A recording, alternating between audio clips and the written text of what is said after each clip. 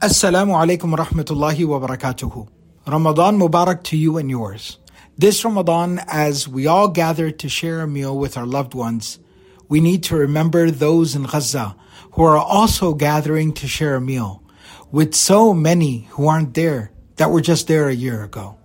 Since October the 7th, the Human Development Fund has assisted over 200,000 people in Gaza, providing them with essential aid such as food baskets, water, hot meals, winter items, shelter, hygiene kits, and baby formula. Your generous contributions are making a significant impact, especially in Rafah.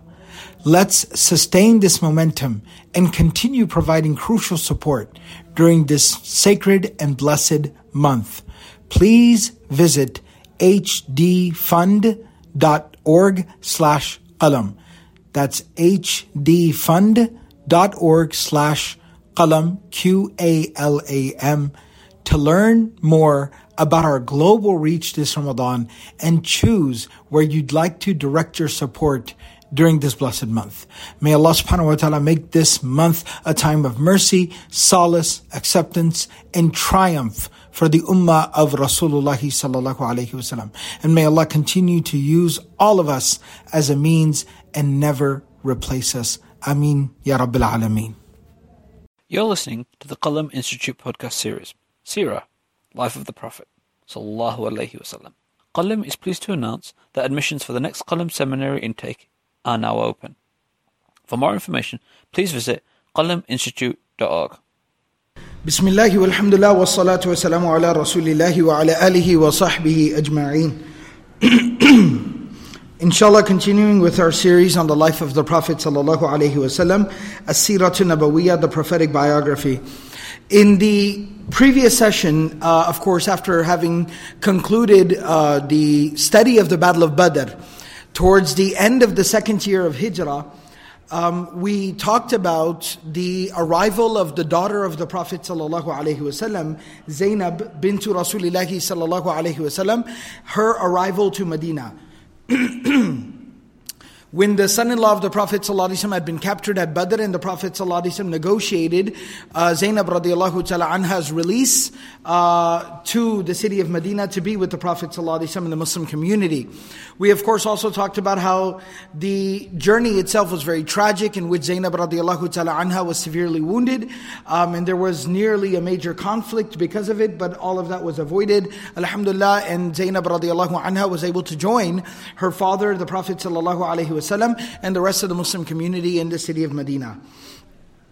What we'll be talking about here today is some of the other events that conclude the second year of Hijrah before we start the third year of Hijrah. What remains from the second year of Hijrah are two other campaigns. One is called the Ghazwa of Banu Salim, Ghazwa to Bani Salim, Ghazwa to Bani Sulaim, and the other one is called Ghazwa to Sawiq, which I'll be explaining in just a minute.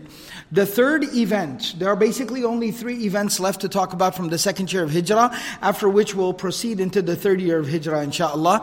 The third event, which we'll talk about in the next session, inshaAllah, is the marriage of the youngest daughter of the Prophet ﷺ, Fatima radiallahu ta'ala anha, to Ali bin Abi Talib.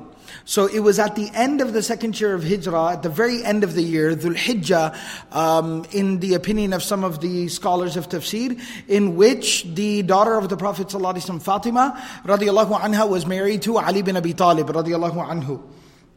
But this week, inshallah, in today's session, we'll be focusing on the last two campaigns of the second year of Hijrah, Ghazwa to Bani Sulaim and Ghazwa to Sawiq.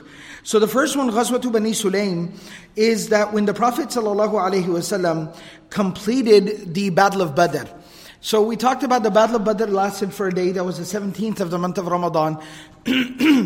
The Prophet ﷺ remained at the place of Badr for another 3 or 4 days, after which the Prophet ﷺ, he returned back to the city of Medina and spent the next week or so concluding the affairs of Badr. Excuse me.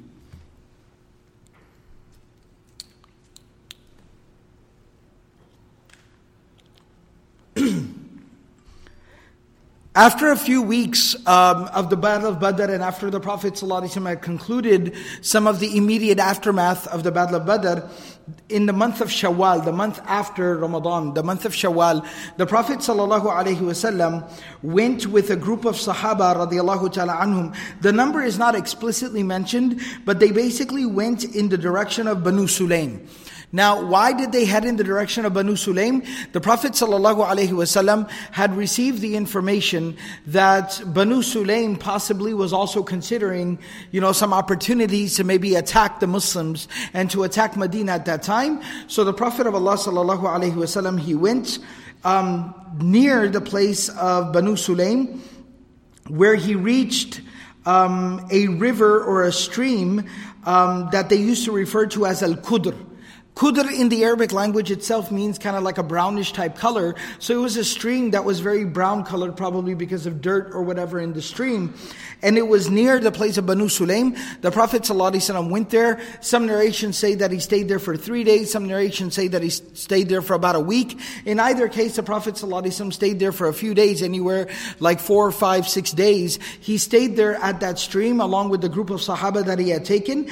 And after that, staying there, without engaging in any type of fighting or conflict, the Prophet ﷺ basically returned back from there to the city of Medina, and then spent the remainder of the month of Shawwal and also into the month of Dhul Qa'dah in the city of Medina, and did not travel. So the Ghazwa of Banu Sulaym itself was a campaign. There was not any fighting that ensued because of it, but nevertheless the Prophet ﷺ went. And this is something that we saw in the first year and in the early part of the second year of the Hijrah as well, that the Prophet ﷺ also sometimes would take a group of Sahaba and go and camp out at a place outside of Medina to just at least send the message that we are willing to defend our homes, and we will not take, being attacked or being intimidated lightly. And so it was a strategy on the part of the Messenger of Allah sallallahu alaihi wasallam. The next campaign that we'll be talking about, and this was at the end, all the way at the end of the second year, in the month of Dhul Hijjah, this is referred to as Ghazwatul Sawiq. Also, some of the scholars of Sīrah refer to it as Ghazwatu Qarqaratil Qudr. Now I'll explain the two names in just a minute when we talk about it. What happened at this particular time? There's a little bit of a backstory that is very fascinating that we need to talk about here. First and foremost was that Abu Sufyan, when he returned back to Mecca, Abu Sufyan had taken an oath at that time. So the narrations mention that he said, نَذَرَ أَلَّا يَمَسَّ رَأْسَهُ مَاءٌ مِّن جَنَابَةٍ حَتَّى يَغْزُوَ مُحَمَّدًا. That Abu Sufyan took an oath saying that he swore that he would not take a bath of purification, like he would not take a shower, he would not take a bath, until he had launched an attack against Muhammad sallallahu alaihi wasallam. That basically to avenge the losses at Badr and to avenge the death of the leaders of Quraysh at Badr, I will launch some type of an attack against Muhammad sallallahu alaihi wasallam. And until I do so, I swear off even taking a bath. I swear off washing my head. So he had taken this type of an oath, and this was their habit in the times of Jahiliyyah. So he had taken this oath. So what he did was that in the month of Dhul Hijjah, he took 200 riders, 200 men with horses, and he set out, he went along the longer route on the way from Mecca to Medina, until he arrived at a place, a mountain by the name of Thaybun, which was not too far out from Medina. The scholars mentioned that it was basically a half a day's journey outside of Medina. So he arrived at this particular place and he waited till nighttime. When nighttime settled in, at that time, he went into Medina to Banu Nadir. Banu Nadir were one of the Jewish tribes who resided in Medina. Now the reason why this is very important to remember, and this is extremely relevant, is Banu Nadir were one of the Jewish tribes of Medina, along with Banu Qaynuqa and Banu Qurayza. Now Banu Nadir, Banu Qaynuqa and Banu Qurayza, they had all entered into a pact and an agreement along with the Prophet ﷺ and the Muslim community in Medina. And they had in fact drafted what you could almost consider the constitution of Medina, and it was jointly drafted between the Muslims, the Prophet ﷺ, and the Jewish leaders. So they had agreed to this. And part of it is that we are allies of one another. We will not attack each other. We will not aid anyone who attempts to attack the other. And not only that, but we will defend one another against any outside attack. So if somebody attacks one of us, the other one will come to the aid of the one being attacked. So they had agreed to all of these terms. Abu Sufyan waits until nighttime. He goes to Banu Nadir. He comes to the home of Huyay bin Akhtab. Huyay bin Akhtab was one of the leaders of Banu Nadir. He knocked on his door, فَضَرَبَ عَلَيْهِ بَابَهُ فَأَبَى أَنْ يَفْتَحَ لَهُ وَخَافَهُ. Huyay bin Akhtab refused to open the door for Abu Sufyan because he said, this looks like trouble. Look, you obviously are here not for a good reason. This looks like nothing but trouble. I'm not looking for any trouble. So he refused to open the door. So Abu Sufyan then goes to another leader of Banu Nadir by the name of Salam ibn Mishkam. Salam ibn Mishkam. Salam ibn Mishkam, he was one of the leaders of Banu Nadir as well. And not only was he a leader, his specific role in the tribe of Banu Nadir was Sahibul Kanz. He was the treasurer of the tribe. He was the treasurer of the tribe, the CFO of the tribe. And so Abu Sufyan goes to him and knocks his door and he lets him in. And he hosts him, he feeds him, takes care of him. And then Abu Sufyan tells him why he's here. Look, I'm here to exact some form of revenge against the Prophet ﷺ and the Muslims. So Salam collaborates with him and fills him in. Look, I can give you all the information that you need. Where who is, where what is, exactly how Medina works, how the Muslims work, everything. I can give you all the information. We're allies of theirs, I know them. As well as anyone. So he gives all the information that Abu Sufyan would require. Before the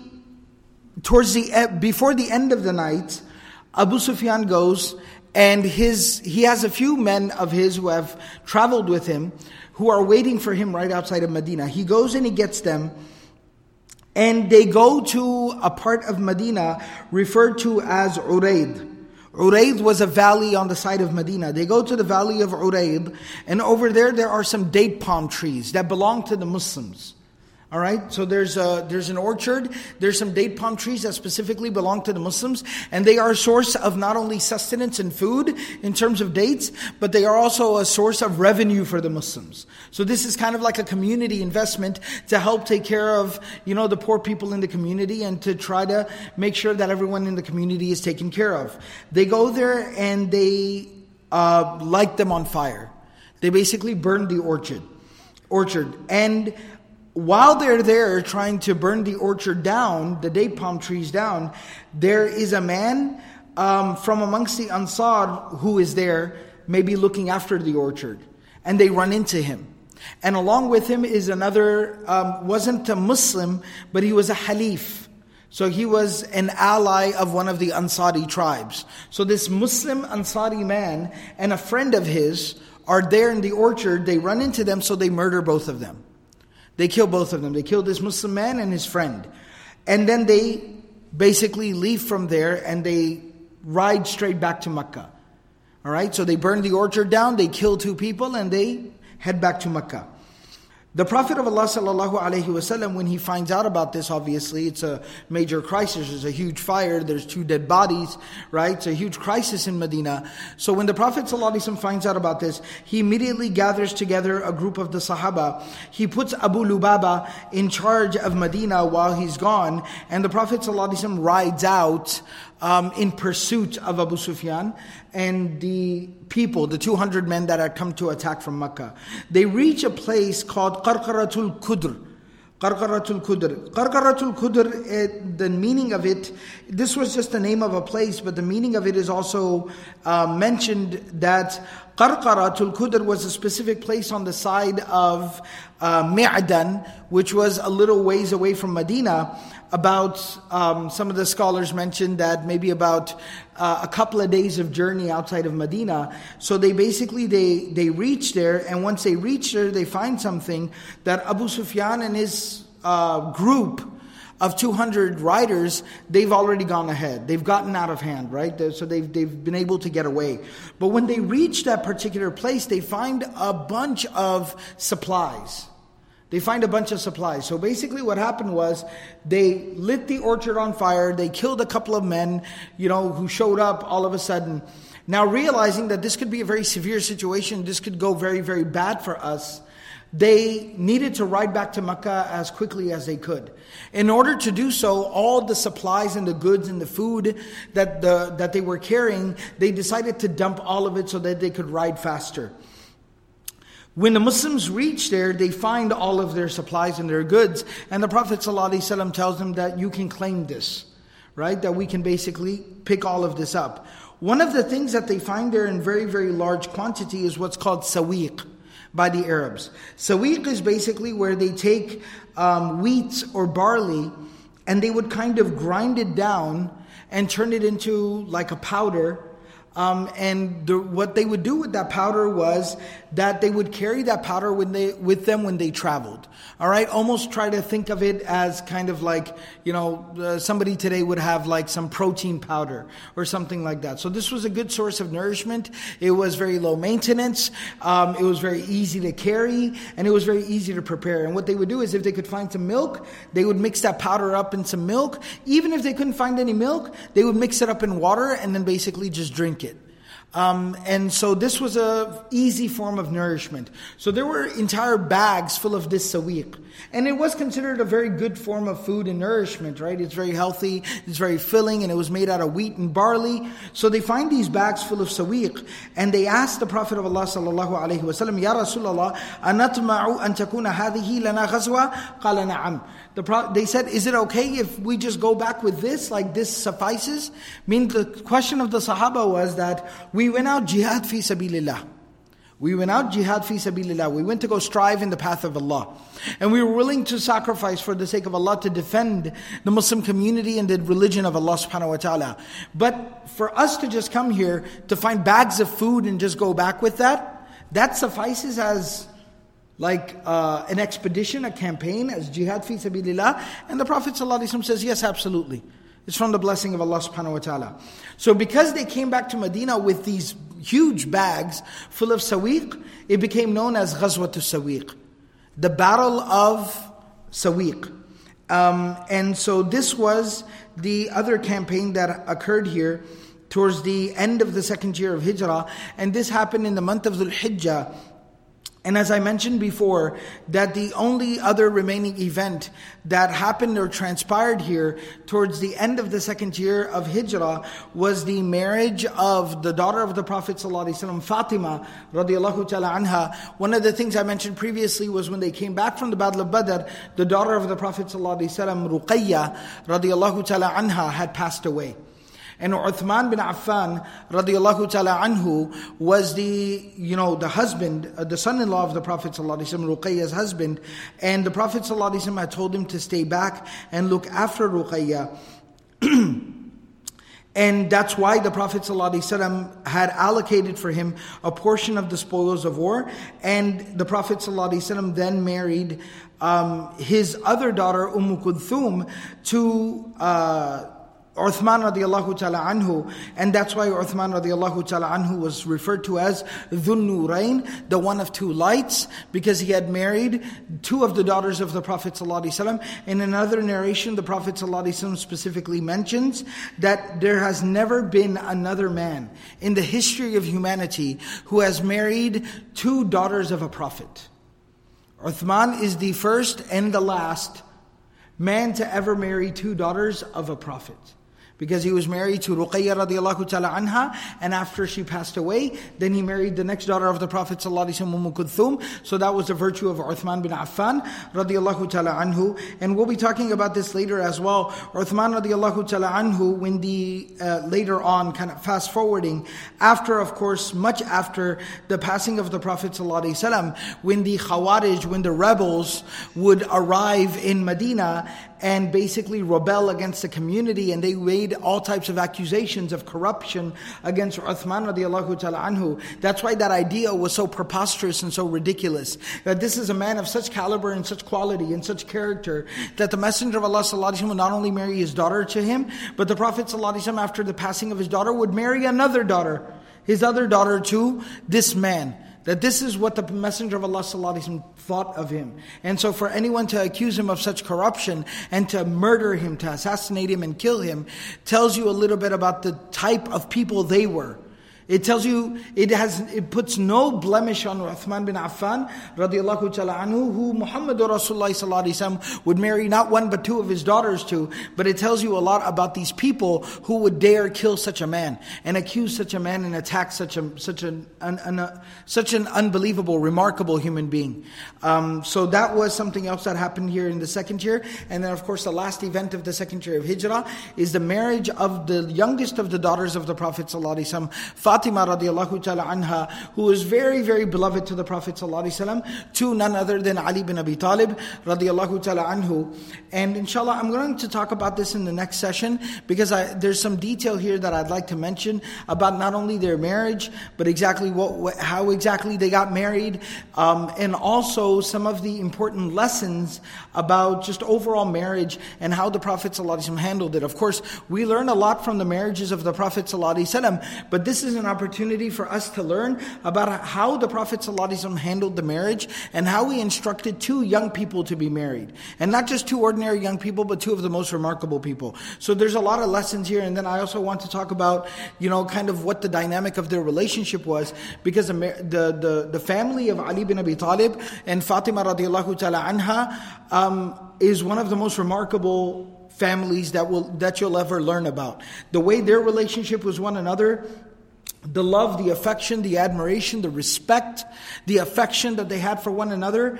Not only that, but then the children that came of that marriage, none other than Hassan and Hussein radiallahu ta'ala anhuma, how they raised their children. So I want to take that opportunity to kind of really talk about and learn from and do really an analysis, a thorough analysis of that remarkable, beautiful family, how they came together, how they built a family and built a home, and all the khair that came out from that home. So I want us to be able to talk about that in proper detail. So we'll talk about it at that time, inshaAllah. One of the last things I'll mention here is, a lot of times Fatima radiallahu ta'ala anha, it's kind of a curiosity. We know a lot more about her than the other daughters of the Prophet sallallahu alaihi wasallam.